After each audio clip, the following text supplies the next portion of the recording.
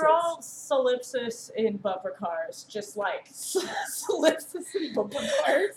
Yeah, just like trying to think about what other people's thoughts are. Yeah, and it's just something that literally no one has ever achieved. Hello, everybody, and welcome to Breaking Fast with Saint Sparklebear. I am Saint Sparklebear, and thank you so much for joining me at my table today. Today we sit down with artist and nature educator Jam Doughty. Jam and I share veggie tacos, replete with all the veg and plantains for dessert. Jam teaches the littlest humans at the Garfield Park Conservatory in Chicago. We discuss how to teach empathy, living and creating with neurodivergence, and how being non-binary shaped their view of the world and their art. Jam's art plunges us into a state of magical realism where everything, whether animate or inanimate, is alive and pulsing with life. From a spiritual stance that can only be described as pragmatic animism, Jam reminds us that despite all of our complexity, culture, and ideology, that at the end of the day, human beings are just animals. Glorious animals living within and among a vast and mind-blowing ecosystem that we've only begun to understand. Grab a plate and pull up a chair. It is time to break fast with Saint Sparklebear.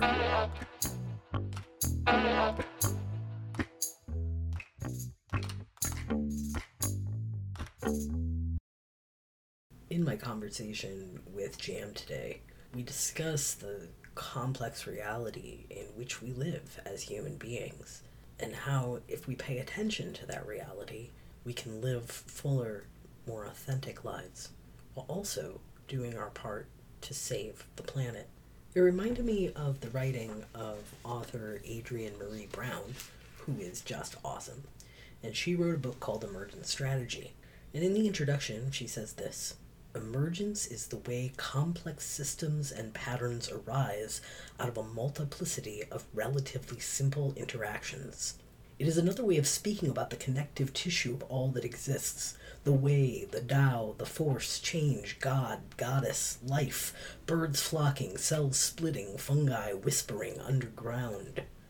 Emergence emphasizes critical connections over critical mass, building authentic relationships, listening with all the senses of the body and the mind. With our human gift of reasoning, we have tried to control or overcome the emergent processes that are our own nature, the processes of the planet we live on, and the universe we call home.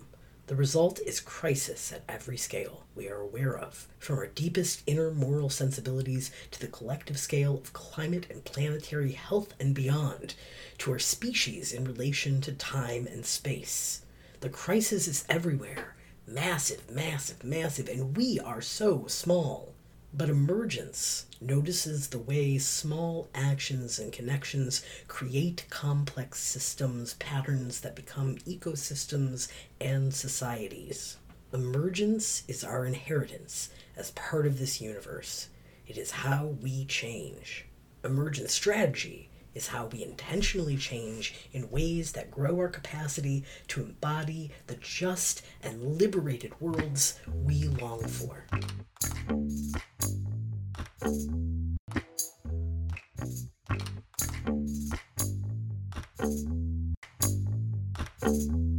But do you want to show everyone our benevolent God up here? That is our benevolent God of our podcast. Marshall. It's a Pomeranian in a lawn. It's on a lawn and it's smiling. It's giving us full-on smizing. He's very happy to be a Pomeranian, and He's about actual size, because Really? he's a pretty large Pomeranian. Oh I my got to gosh. meet him last week, and he is an absolute chicken nugget. He's really sweet. He's a chicken nugget.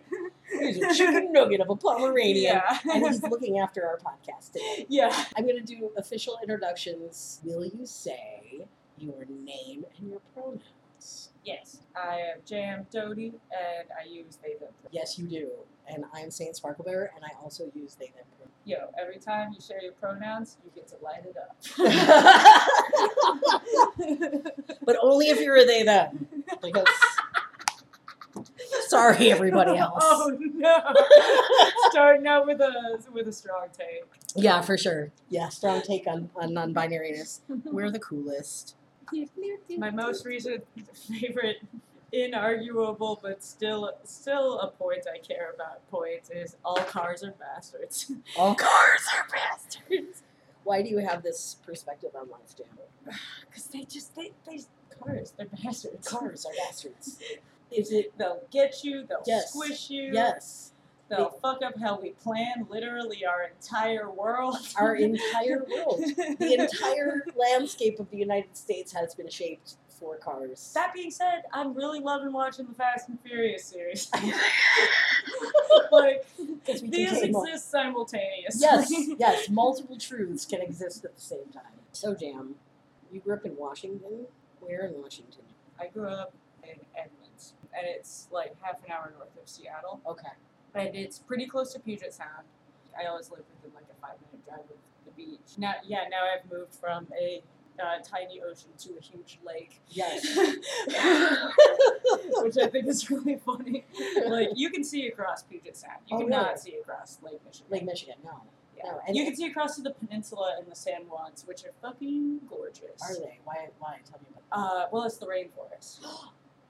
And the San Juans are just like little bumps of rock sticking out of the ocean, covered in rainforest, and like ravens and crazy mushrooms and shit. That sounds totally magical. Is that where you discovered tide pools and interests in ecologies or in ecosystems?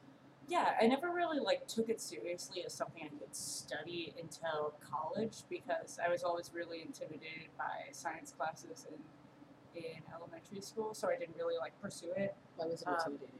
I seriously think it's literally just because of the architecture of the lab classrooms. Everything in there echoes, and everyone has tall seats. So, like, if you're in there with a room of teenagers, everyone's, like, swinging their legs and, like, tapping really loud. And, like, it's just an echo chamber. And I literally can't focus in rooms like that. I just can't. No. Well, and so I could never retain science. There was peer pressure. Like, I am a big question asker. I ask lots of questions. And, like, people would always be like, yo, you're slowing us down. Fucking shut up. Stop asking. Stop we being all curious. understand. I don't know, just the fact that people in the 90s, also now, don't really, people forever, don't really know how to deal with all the people forever, amen. With like sensory with issues. With like neurodivergence. Yeah. as it appears in, particularly I think like with artists and people who collage and mash up a lot of different things. There's something about brains. Yeah, there's like a neurodivergence because like taking in so much information, including all the information that doesn't need to be taken in. So this difficulty processing stimulus, like, do you have a positive side to that in terms of your life, creativity? Sometimes that manifests as audio hallucinations, which can be really unpleasant. Okay. Or they can be really nice. Yeah. Sometimes they're cool. That's really cool. My brain really likes to make white noise into music. So, like, while I was in the shower earlier, I was like, oh, who's rocking out? And then I realized it was the dishwasher. And I was like, I am jamming. This is a great song. That's so good. The dishwasher was making it good, too. And in terms of on the bright side of how my brain worked in high school, it also made me a really good student. Just not in the classroom. Like, was unable to do anything in the classroom. Yeah. But I was really interested in everything I was learning. Well, because you were, like, actually very curious about the world. It was just that the world wasn't curious on how to have you included in it. Yeah. And you think it's a non-binary thing? I don't know. Because, I mean, I didn't know that was what was up in high school because I didn't know it was possible for that to be what was up. Right? How did this style of drawing develop? I stopped trying to control what I wanted my drawing style to look like and let it just do its thing. Okay. Because for a really long time I was focusing on like trying to make things as like scientific as possible. Mm-hmm. Like when I first started doing botanical illustration, I was very focused on making things literally like a etched monograph that you could use to like phylogenetically fucking like examine this plant and like that isn't cool art. It is cool art. I just kind of started like I'd always kind of felt weird about art that I made that wasn't drawn from life, and I still struggle with that. Like the collage art is kind of a stepping stone. So you were drawing. Was it you were drawing other people's art, or you were drawing what you thought? Tell me more about that. Like, no matter what style I tried to draw in, or when I was trying to draw, like, realistic things, certain styles would always creep through. especially when I'm just trying to draw something straight out of my brain. Yeah. Like, if I'm not using any reference images, I notice, like, very particular trends in, like, how I drew. And for the longest time, I was trying to break all of those. Yeah. And now I'm just kind of letting them exist as, like, a filter in my brain that I can run images through. Yeah, for sure. Because you have the ability to draw in ways that are not your natural drawing. Because you develop Kind those. of. Like, that's the thing is, like, the thing I draw still looks a little bit like my brain. Yeah. I think that's not even just me. Like, I get that feedback from other people as well. I can tell this is your work. The work that I have of yours that's up on my walls, like, it's some of my favorite because it's so specific. You have that same quality. It's like a signature, sort of. They're very, like, if I see your work, I know that it's you. And that's the same with... I used to think that was like a telltale or like a Yeah. slip up. I was like, no, I want my art to like actually have 'Cause an identity. It's your voice. It's your voice. I don't want it to. I think also like in high school and college, I spent a lot of time looking at crazy art on the internet. Yeah. Juxtapose and like high Yeah. fructose. Just spent so much time consuming all of this really crazy, intense, highly like professional Yeah. art. Yeah. And I just had it internalized that all of the markers that show that my art is mine also mark it as unprofessional. Because I was like, none of my stuff looks like none of this. Like none. Right. And I thought that was a terrible thing. No. And now I'm like, that's a great thing. Yeah, exactly. Like the fact that you're on your own path and you're doing your own thing and creating your own vision. It's totally amazing. It's been very hard to accept that without accepting artificial boundaries on what I can do. Just because all of my art is going to have this like distinctive, weird texture to it that is unique to things that I make, I can still like push myself to try and learn how to depict different things. I really want to figure out how to draw comics, how to draw humans doing different things. We've talked about doing a comic together. Yeah. I like can't make predictable facial expressions. I just can't do it. It's when I hard. draw a face, I'm like surprised Yeah. at whatever face they're making. Oh, look at you! Like you're more I'm like, surprised than the fuck, surprised you were face. supposed to be happy, and you're just like, Okay, so here's something that I see in your work, and I'm kind of curious to hear more about it from you. There's when I look at your work, it's very alive. When you draw anything, regardless of it's an animate or inanimate object, there's dynamism and there's form and there's all of this movement and there's like a vibrancy. And I'm curious, is that how you feel in the world? 100%. Okay. Thank you for phrasing it like that, because that is super true about how my brain has been for my entire life. Okay.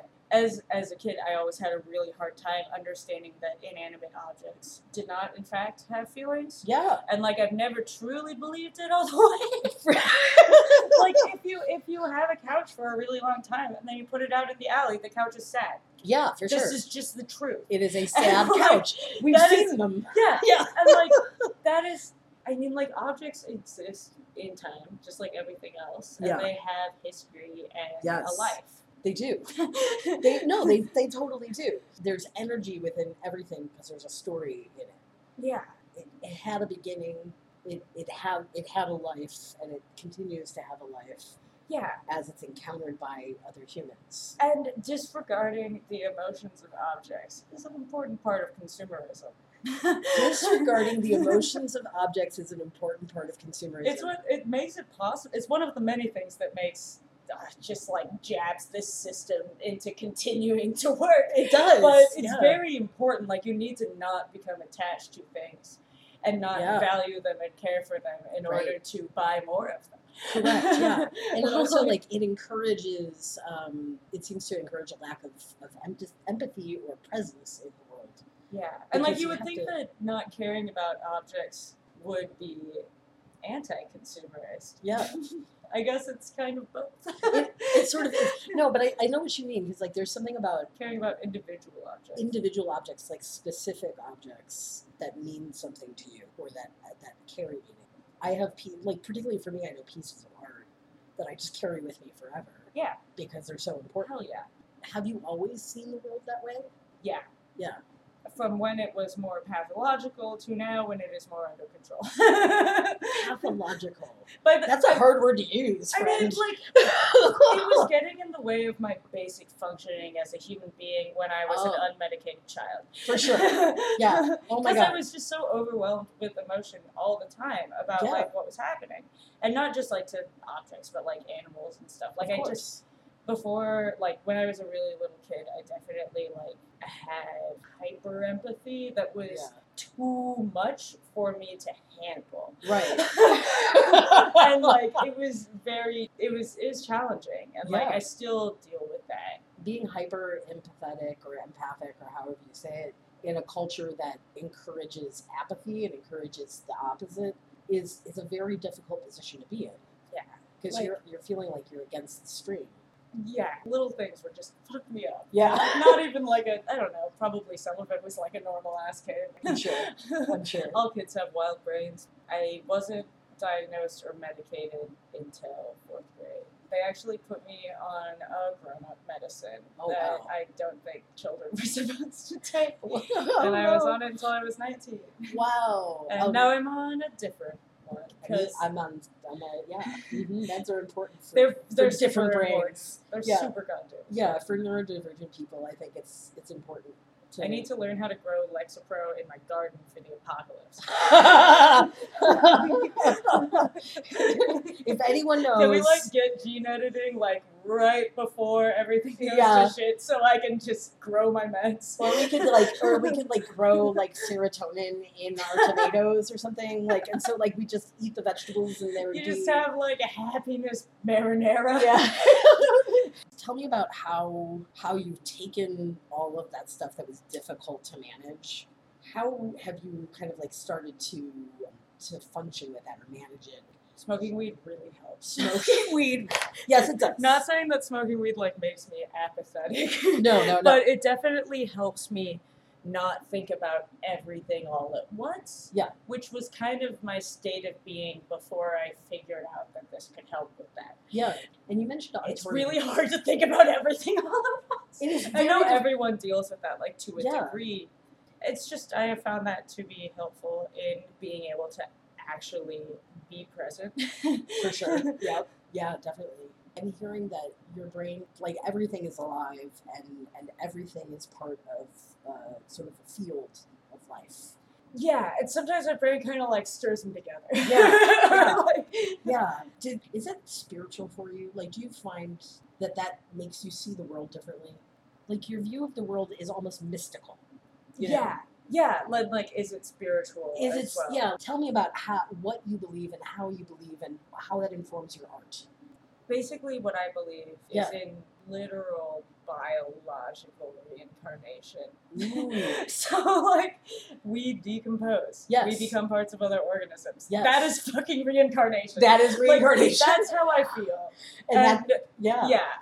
I do not know to what extent consciousness is involved in any of that. Like, I don't super know how that shit works. I'm just a meat bag. Yeah. But, like, I know that my nutrients are going to be cycled, and that does cause me a lot of, like, comfort. Oh, cool. And, like, makes me, I don't know, I just don't want my body to be, like, poisonous trash, you know? Right. No. Which, like, we're full of plastic. Like, yeah. But, how would you like to be? What's your dream burial? I haven't really thought about it a ton. Yeah. Because I definitely would not want to be, like, entombed. I would just want to go in the ground. I just want to get eaten by bugs. Yeah. Like, that is what I would prefer. So it's like the most direct nutrient cycling possible. Okay, yeah, no, totally. I understand that there are laws about that shit. You know? So, like, the people who I am leaving behind at that point would have needs as well. Yeah. And I would want to cater to those because those are just as important as cycling my nutrients.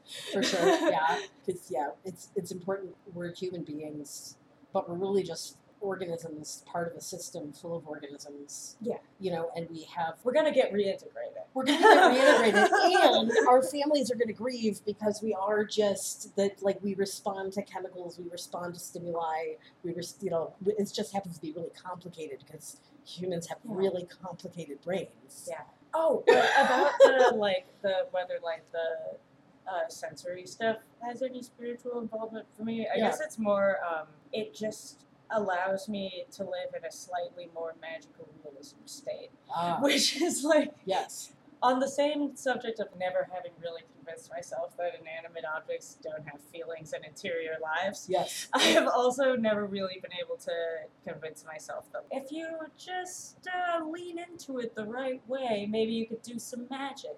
Like, it just seems like the universe's rules like are sometimes flexible. For sure. And we don't super, I don't know, I just enjoy living in a more magical, realistic state. Yeah. And I don't think that necessarily conflicts with being grounded in existence and your body. No, it doesn't. Because, like, our brains are fucking weird. Yes. And, like, we can get stimuli that does not really correlate to the world that other people observe, but none of us really know what we're fucking seeing. No, we're all in these, like, in little interior spaces. We're all solipsis in bumper cars, just like solipsis in bumper cars. Yeah, just like trying to think about what other people's thoughts are. Yeah, and it's just something that literally no one has ever achieved. No one has ever seen inside another person's brain fully. Like no one has ever figured out what happens after you die. We have not. And like when I was a little kid, it would upset me that like, y'all don't have answers to these questions. Like that's unprofessional. We've been around here for like thousands of years. Like, I thought you guys would have priority. Come on, people, get it together, please. Yeah. I'm 9. I want to know this by the time I'm 12. At this point, it's the nutrient cycle is for you what is happening, and that is enough. Yeah, like I'm sure that there are components of that act of reincarnation that I don't understand or don't know how to conceptualize. For sure. And that's fine. Yeah. I trust it. Yeah. Now so here's my other question. You talked about how nobody can see inside anybody else's brain, right? Is art an attempt to share your brain? Or to I think so. Yeah. Yeah. I definitely find myself accidentally depicting dreamscapes. Ooh. Like, even if it, like, starts out in that direction, I'll incorporate things just, like, by feel and then look at them and be like, wow, this is really exactly it. Yeah. Or, like, sometimes things, like, evolve in directions I don't understand, and then at the end I'm like, oh, this is a dream. Or, like, oh, this is a subconscious state that I've been in. Yeah. And, like, let me show you an example. Yes, please. This one is, I started constructing it with the back piece. Mm-hmm. So it is a garden wall with a big red door and a bunch of flowers spilling over it. Yes. And there are smaller boxes layered on top of it. Yep. That are in shades of gray. Mm-hmm. And lavender. Yeah. Because you really like lavender and gray together. My the marker set I have right now has like 6 different shades of warm gray, green gray, blue gray, and cool gray. Oh, that's so amazing. And that shit is perfect. Like, give me the grays, man. Yeah. Like, that's beautiful. So this is a dreamscape, you were saying? Yeah, so tell me about that. When I started drawing it, or when I started constructing the collage to draw it, I started with the back. Because I was like, oh, this reminds me of the Blue House, which is the house my mom grew up in. Oh, cool. It has like a very beautiful overgrown garden full of rhubarb and like blackberries and ferns, and then I wanted to like do a different color thing, so I did the whole background color and the whole foreground like shades of grayish, and I just kind of picked random ones, but it ended up feeling exactly like my dream version of my grandma's house, because I go there constantly in my dreams. Like, I'm in Bellingham like every other night in my dreams. For sure. And their house is always quilted on the inside. Like, it's just like being inside like a because their house is lined with crazy art stuff. Yeah. Like, it's just completely filled to the brims with like beautiful art ephemera from like decades and decades of mail correspondence and crazy stuff. And that's one of my favorite things about you, and it's something your Patreon, right? So if anybody's in your Patreon, they get a monthly mailing full of random ephemera.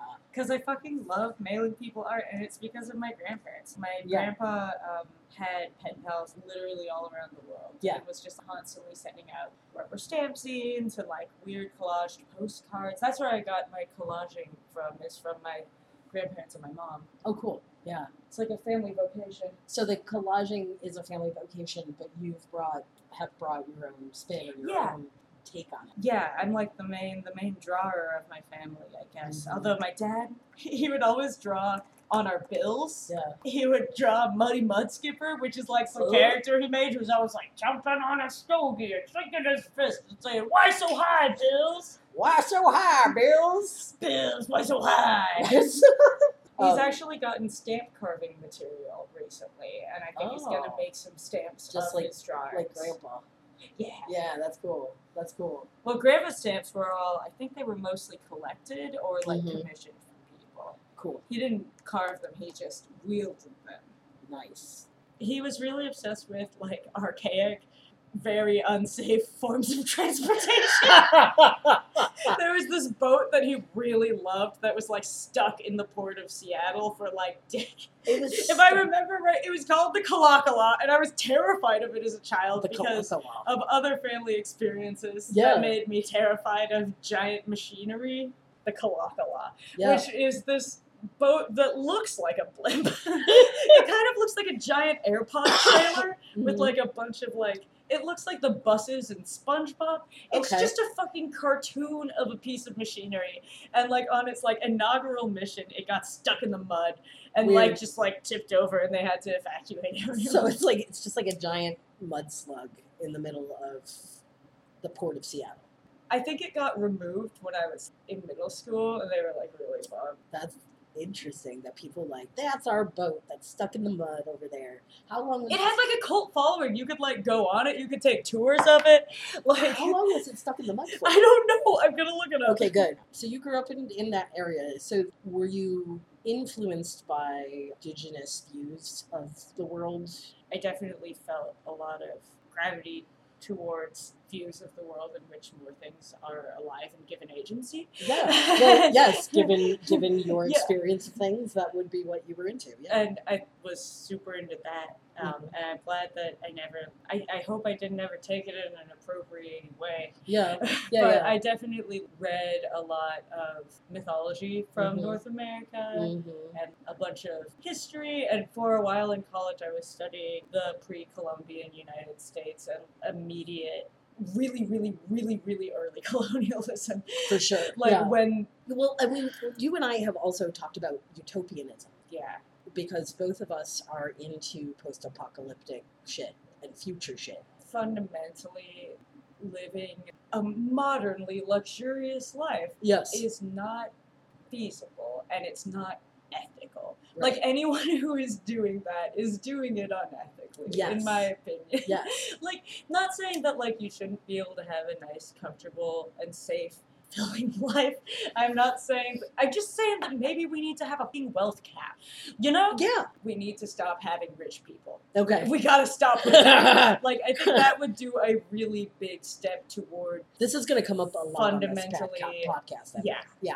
Things would be so much more manageable if everyone else's lives besides the rich people were not ignored, completely taken up by having to cater to the rich. We do, all of us. Everyone, I don't know, I just think that, like, people think you have to be polite to rich people. Fuck that. I agree.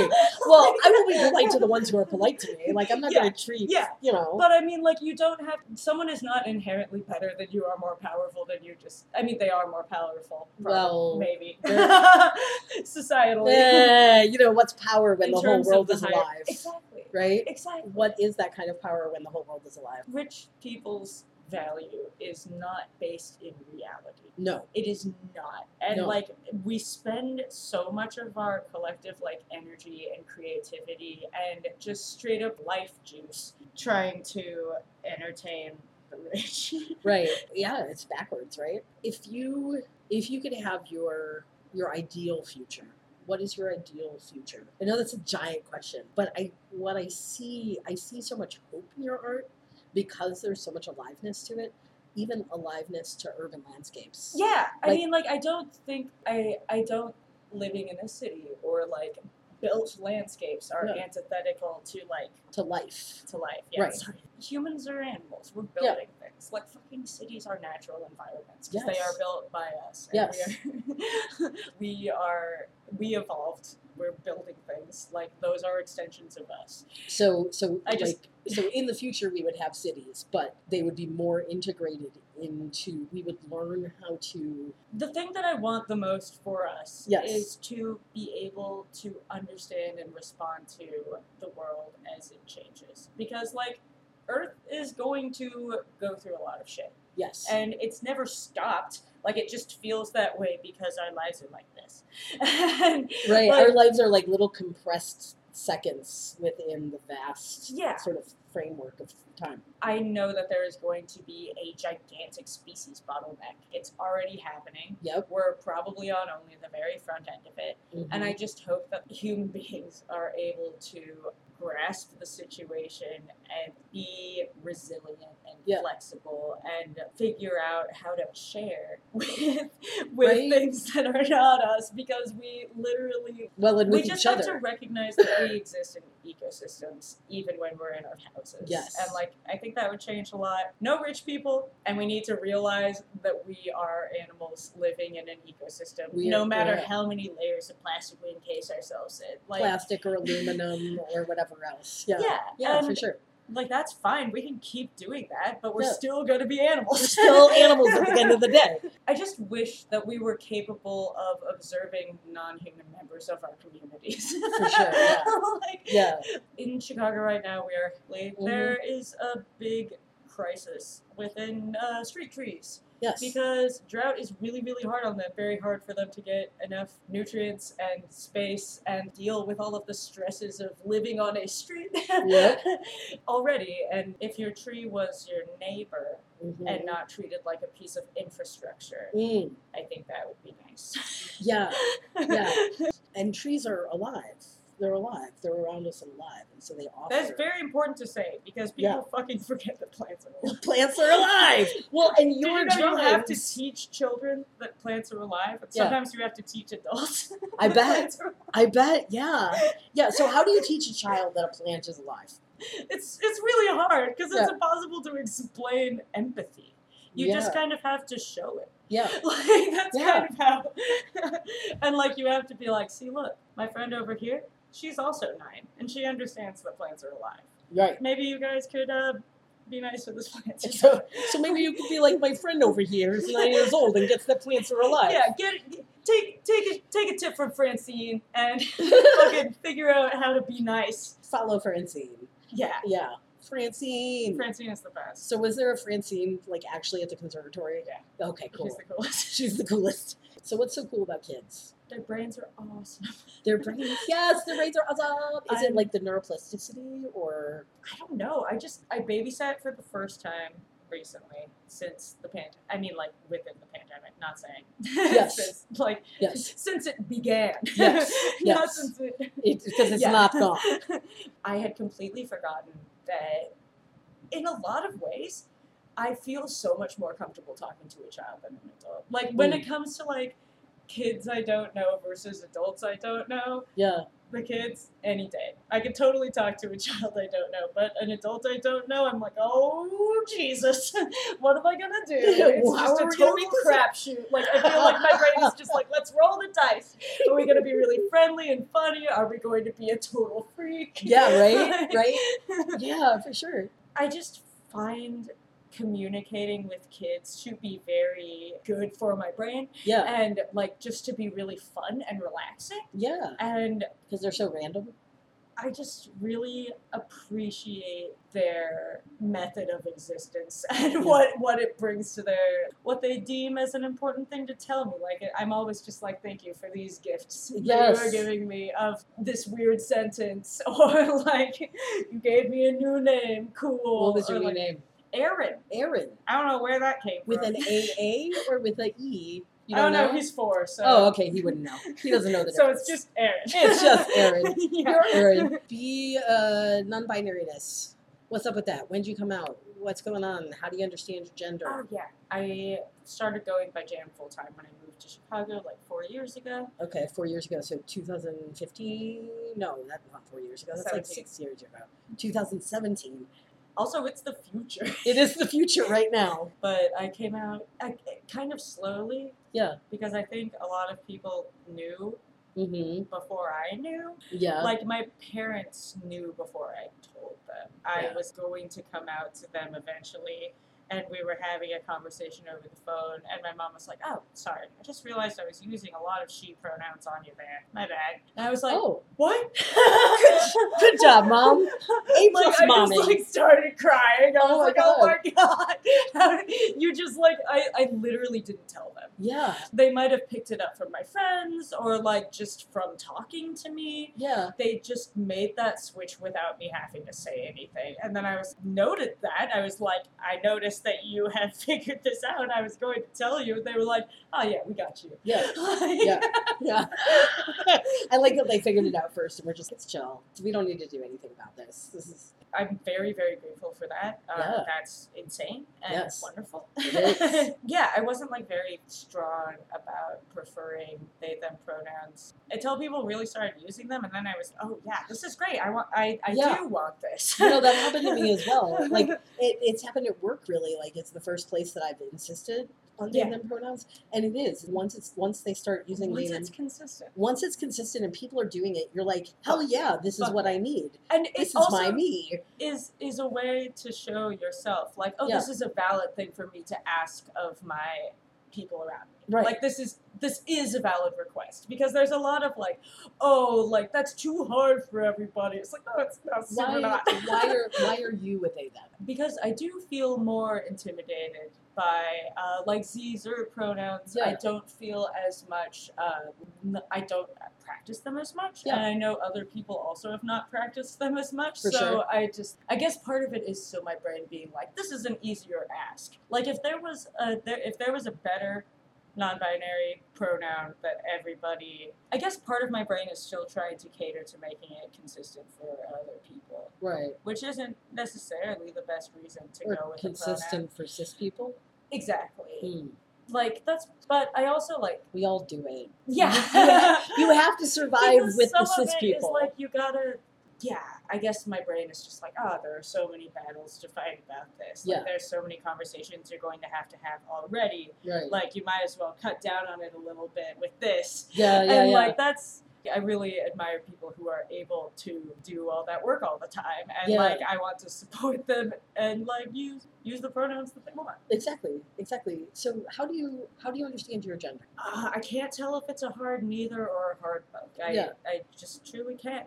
Talking to kids about it actually has helped me figure it out more. Because they'll like ask me questions like that adults will not ask me. Right. Right. Because adults are too scared or they don't want to offend you, and kids. And like trying to explain it to a kid is also trying to like explain it and work through it myself in a way that is more gentle and not entirely in my brain. I wouldn't explain when I'm explaining how I work to a kid, I'm a lot more loving towards myself and gentle towards myself because I want to be gentle towards this kid as well. So looking at myself that way and like trying to answer their questions, it just puts me in a better place to think about those things, I guess. So in the process... I'm like, they're not trying to hurt me. I shouldn't try and hurt me either. Yeah, exactly. Like, how about we just be gentle and compassionate towards one another? It was about that compassion piece, right? That kids are just kind of like more naturally compassionate or more naturally able to...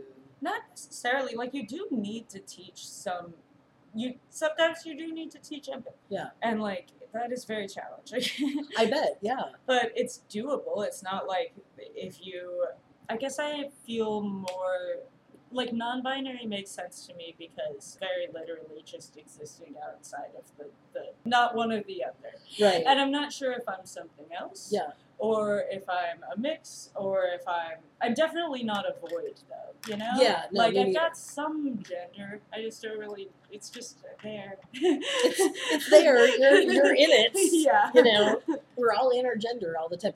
So you don't have an answer to what your gender is. Yeah, and that's, I kind of feel like I don't really need to define it. Like, I've also felt that way about my sexuality. Like, I used to identify as pan, and now I'm just like, I don't really even know if it matters for me to articulate a category of human that I'm attracted to. It just feels weird now. No, yeah, 'cause it's more about the Like, am the I individually human that you're attracted to, not necessarily a kind of human. like it's hard to define your sexuality by your gender and the people you're attracted to's gender when you're non-binary. It is. Like, am I Yes. gay because I'm mostly attracted to non-binary people? Am I bisexual because I'm sometimes attracted to dudes? Yep. Like, Yep.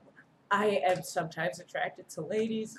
Am I pan? It's just I don't find it to be a useful categorization. Yeah, for sure. And also, at all. like, why spend the time on it, Yeah. sort of? Yeah. I feel like being poly is a much more purposeful, actual factor in how I have relationships than what gender I'm attracted to. Like, I feel like that being non-hierarchically poly is just like more of a relevant detail. Yeah. Like, it seems more important than Why is that more relevant to you? Like, what is it about non-hierarchical polyamory that works so well for you? You can't expect one person to meet all of your needs, and you can't expect yourself to meet the entirety of another human being's needs. Right. Like, it's just... And ultimately, we are responsible for our own needs. Yeah, and it's just... Monogamy is so mandatory that you don't really even... I don't know, because all depictions of polyamory that I got as a child were not polyamory. They were like, people cheating. And I was like, oh, man, so I guess it's morally wrong to be attracted to more than one person at a time. Or, like, it's morally wrong to, like, I just have a lot of love, and I just want to share. I just wanted to... There's also something about non-hierarchical polyamory where we value our friendships. Yeah. Right? Yeah. It's made me a better friend. It does, because, like you and I, like, we are just, like, really good friends, and we spend time together as friends, and it's important for us to have that time. Also, the reason that I think non-hierarchical relationships are important in general, like not just romantically, is because every relationship I have with a different person is different. Like, they are not comparable. No. Like, they're not rankable. Yeah. They're not the same in any way that makes them comparable. For sure. Right now, I'm only dating one person, but when I was dating two people, I could not really, like, imagine having one of them be my primary partner. Yeah. Like, it just doesn't make sense for how I feel about them. Yeah. Those two relationships were totally different. Yeah. Like, completely different. Right. Totally. Yeah. And also, like, the sense of you are your primary. You're primary to yourself, and then the relationships that you choose to bring into your life, it is a choice. It's not. It's not a compulsion. It's not something you need to do to feel whole. Why did we eat tacos today? Oh, I thought you were regretting it. No, not at all. No, I'm just asking you. I was like, oh no. No, they were very good. I'm asking, why tacos? And why vegetarian tacos? I just never really liked meat that much. All right. I was like, oh, factory farming is horrible. Yeah, it is. I guess I can give up this thing I didn't like that much. I've had a challenging time nourishing myself over the pandemic, and I have found that just having a giant melange of veggies wrapped up in some kind of carb with lots of good sauce is sauce. The most consistent way I can make myself eat food. Like, get myself excited to eat food. Yes. And the food was exciting. And it sizzles, it smells good when you're making it.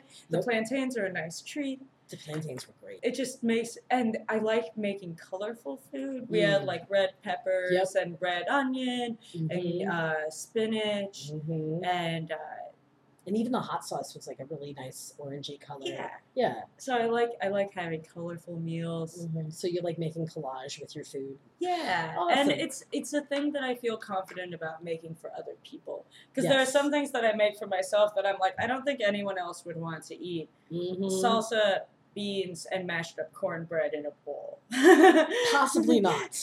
But it was good for you. I prefer, weird fact about me, I would rather eat crumbled up cornbread than rice with my beans. Nice. So just cornbread, or can there be jalapeno in it? Or I like making stuffed Jiffy cornbread. Nice. So like I recently found out that they had a vegetarian option for the cornbread, which made me go, I guess I ate a lot of bones. Hey! But so I like make the mix cornbread, but I put in garlic and onions and spinach and cilantro and green onions and whatever else I can find Yes. cookable. Because nourishing yourself to stay alive is important in a world that is alive. Yeah, and I'm just a little dog who has to trick myself to eat vegetables by baking them into big bread hunks. You know? However you can eat those vegetables, it's really important. Like, I probably need more iron. But, yeah, and they're fun to make with people because there are tasks to do. Indeed. You know, like, thank you for doing a bunch of chopping. I love cutting vegetables. It's like one of my favorite things to do. It's so like meditative to just be, now I am cutting this way, and now I am cutting this way. I enjoy it. I have a lot of often I will draw until my hands feel really fucked up. I would imagine, yes. And then, like, chopping stuff is just, like, aggravating to my, like, these guys. So sometimes that also keeps me from wanting to cook food. Understandable. Occupational hazard of the artist, I suppose. Yeah. Stippling and chopping are not compatible activities to do for long periods of time. No stippling and cutting. Oh, you, Jam, you did my icon for my podcast, right? Yes. Yeah. Yes. Thank you so much. And I told you to draw a tardigrade that was in the style of Hildegard of Bingen and Albert of Dürer, and you really did that. That's one of my, I don't know, like, the premise you came to me with, like, just resonated with me so much, because we're both, like, super into, like, weird old Christianity. Yep. We're both super into tardigrades and, like, saintly iconography. I was just like, it was really fun to make. I am very proud of it and glad that I could, I find it to be an honor to provide you with a sigil that, like, represents you. Me, yeah. Like, yeah, for sure. When people ask me to make things that, like, represent themselves, it is very meaningful, because, like, I have a hard time doing that shit about myself. Like, right. Well, it's like, I'm getting some, like, self-reflection vicariously. Yeah. Well, that's the thing. It's like, I feel like all of your art is expressing you. Like, you are in your art, and your expression and your personality and your unique sense of the world is very much present in your art. So thank you. Yeah. I want to affirm that for you. So let's wrap up by you telling people where they can find your art and how they can purchase it and give you money. Sweet. All right. I am trying to get more people on my Patreon because I love sending mail. Mail. You get free mail. Yeah. At the $5 tier, I send you a zine every month. At like $15, I send you a zine, 2 postcards, and 3 stickers. Just kidding. I actually send you a lot more, but that's what it says on my page. You get tons of, like, Jan has sent me mail, and, like, I literally, like, open the thing, and just stickers fly everywhere. It's beautiful. You gotta, like, if I'm, like, sending an envelope and it only has one thing in it, it makes me sad. I'm like, I gotta get more. Like, it's going there anyways. I might as well, like, pack it full of cool stuff. Like, and it's like cooking for someone, really. Like, you're putting together a recipe, sort of, your own special tastes. And, like, I like that, what I've heard back from some people who are on my Patreon is, like, that they enjoy using all of the postcards, or, like, my friend Meg, they really like coloring the postcards, so I send them black and white ones that they can color. Nice. Like, if you have, like, personalizations for, like, what kinds of stuff you want, I will totally do that. Yeah. And I also have a $30 level where you get a print as well as everything. $30. Actually, you know, $30 a month is not very much money, frankly. And it really helps. It would really help artists it would be really, like, right now I have 11 patrons, and they're awesome, and I'm really, really pumped about it. Yes. And I would love to be able to cover rent with Patreon. Right. Like, that would be my dream, and if that takes me years, then it's okay. Okay. But covering rent with Patreon is, like, a perfectly reasonable dream. That's my goal. I think that's great. That's great. And how many patrons do you really need for that? Not too many. I think you can do it. Yeah. And also, like, Instagram is another place people can follow you as well, correct? Yes. And Wormy Orchids. Wormy Orchids. And Etsy is also Wormy Orchids. Etsy is Wormy Orchids Art. I maybe should change it so that it's consistent. Because I don't think anyone else uses wormy orchids. Yeah. We never talked about why you use wormy orchids. So what's up with that? Do you just like worms and orchids? What's going on? Basically, Yeah, okay. I thought of it while I was weeding in the cloud forest in this weird orchid garden in Peru when I studied abroad there. Oh, really? Yeah. Wow. Yeah, and orchid roots are like very wormy as well. And so they're both images that I really like depicting as like crawly, like succulent flower flesh. Yeah. Like, and I just liked that vibe. And Crawling so succulent. I used that. Oh man, that's pretty good. Crawling succulent flower flesh. That's what really gets me those Etsy views for people trying to decorate their comfy, cozy homes. They're like, yeah, I would love some succulent flower flesh. Flower flesh for my hovel. I personally have a bunch of your art so I think everybody should get some flower flesh up in their biz. And like the whole like your work just is vibrant and it vibrates, like it's so resonant, and I think like everybody needs to see it. So, wormy orchids, everybody.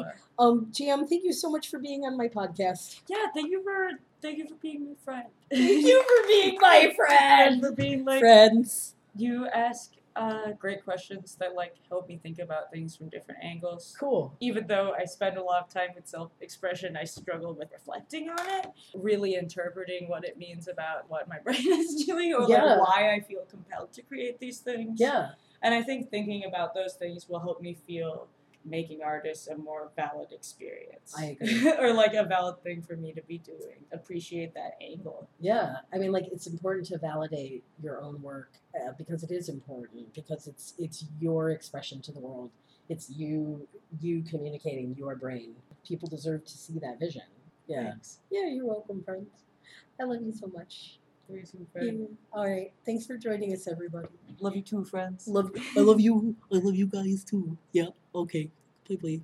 Thank you so much for joining Jam and I for tacos this week. Jam's art can be found in person in Chicago if you go to Wolfbait, Space Oddities, or Quimby's bookstore. My name is Saint Sparklebear, and I edit and write this podcast. The theme song is by Gail Gallagher, and my logo is created by Jam Doughty and adapted by Wesley Morris Sloat. This podcast is produced by New Faith New Media Network. You can find them online at Facebook or on Patreon at www.patreon.com/NFNM. Thanks a lot, everybody. Have a great week.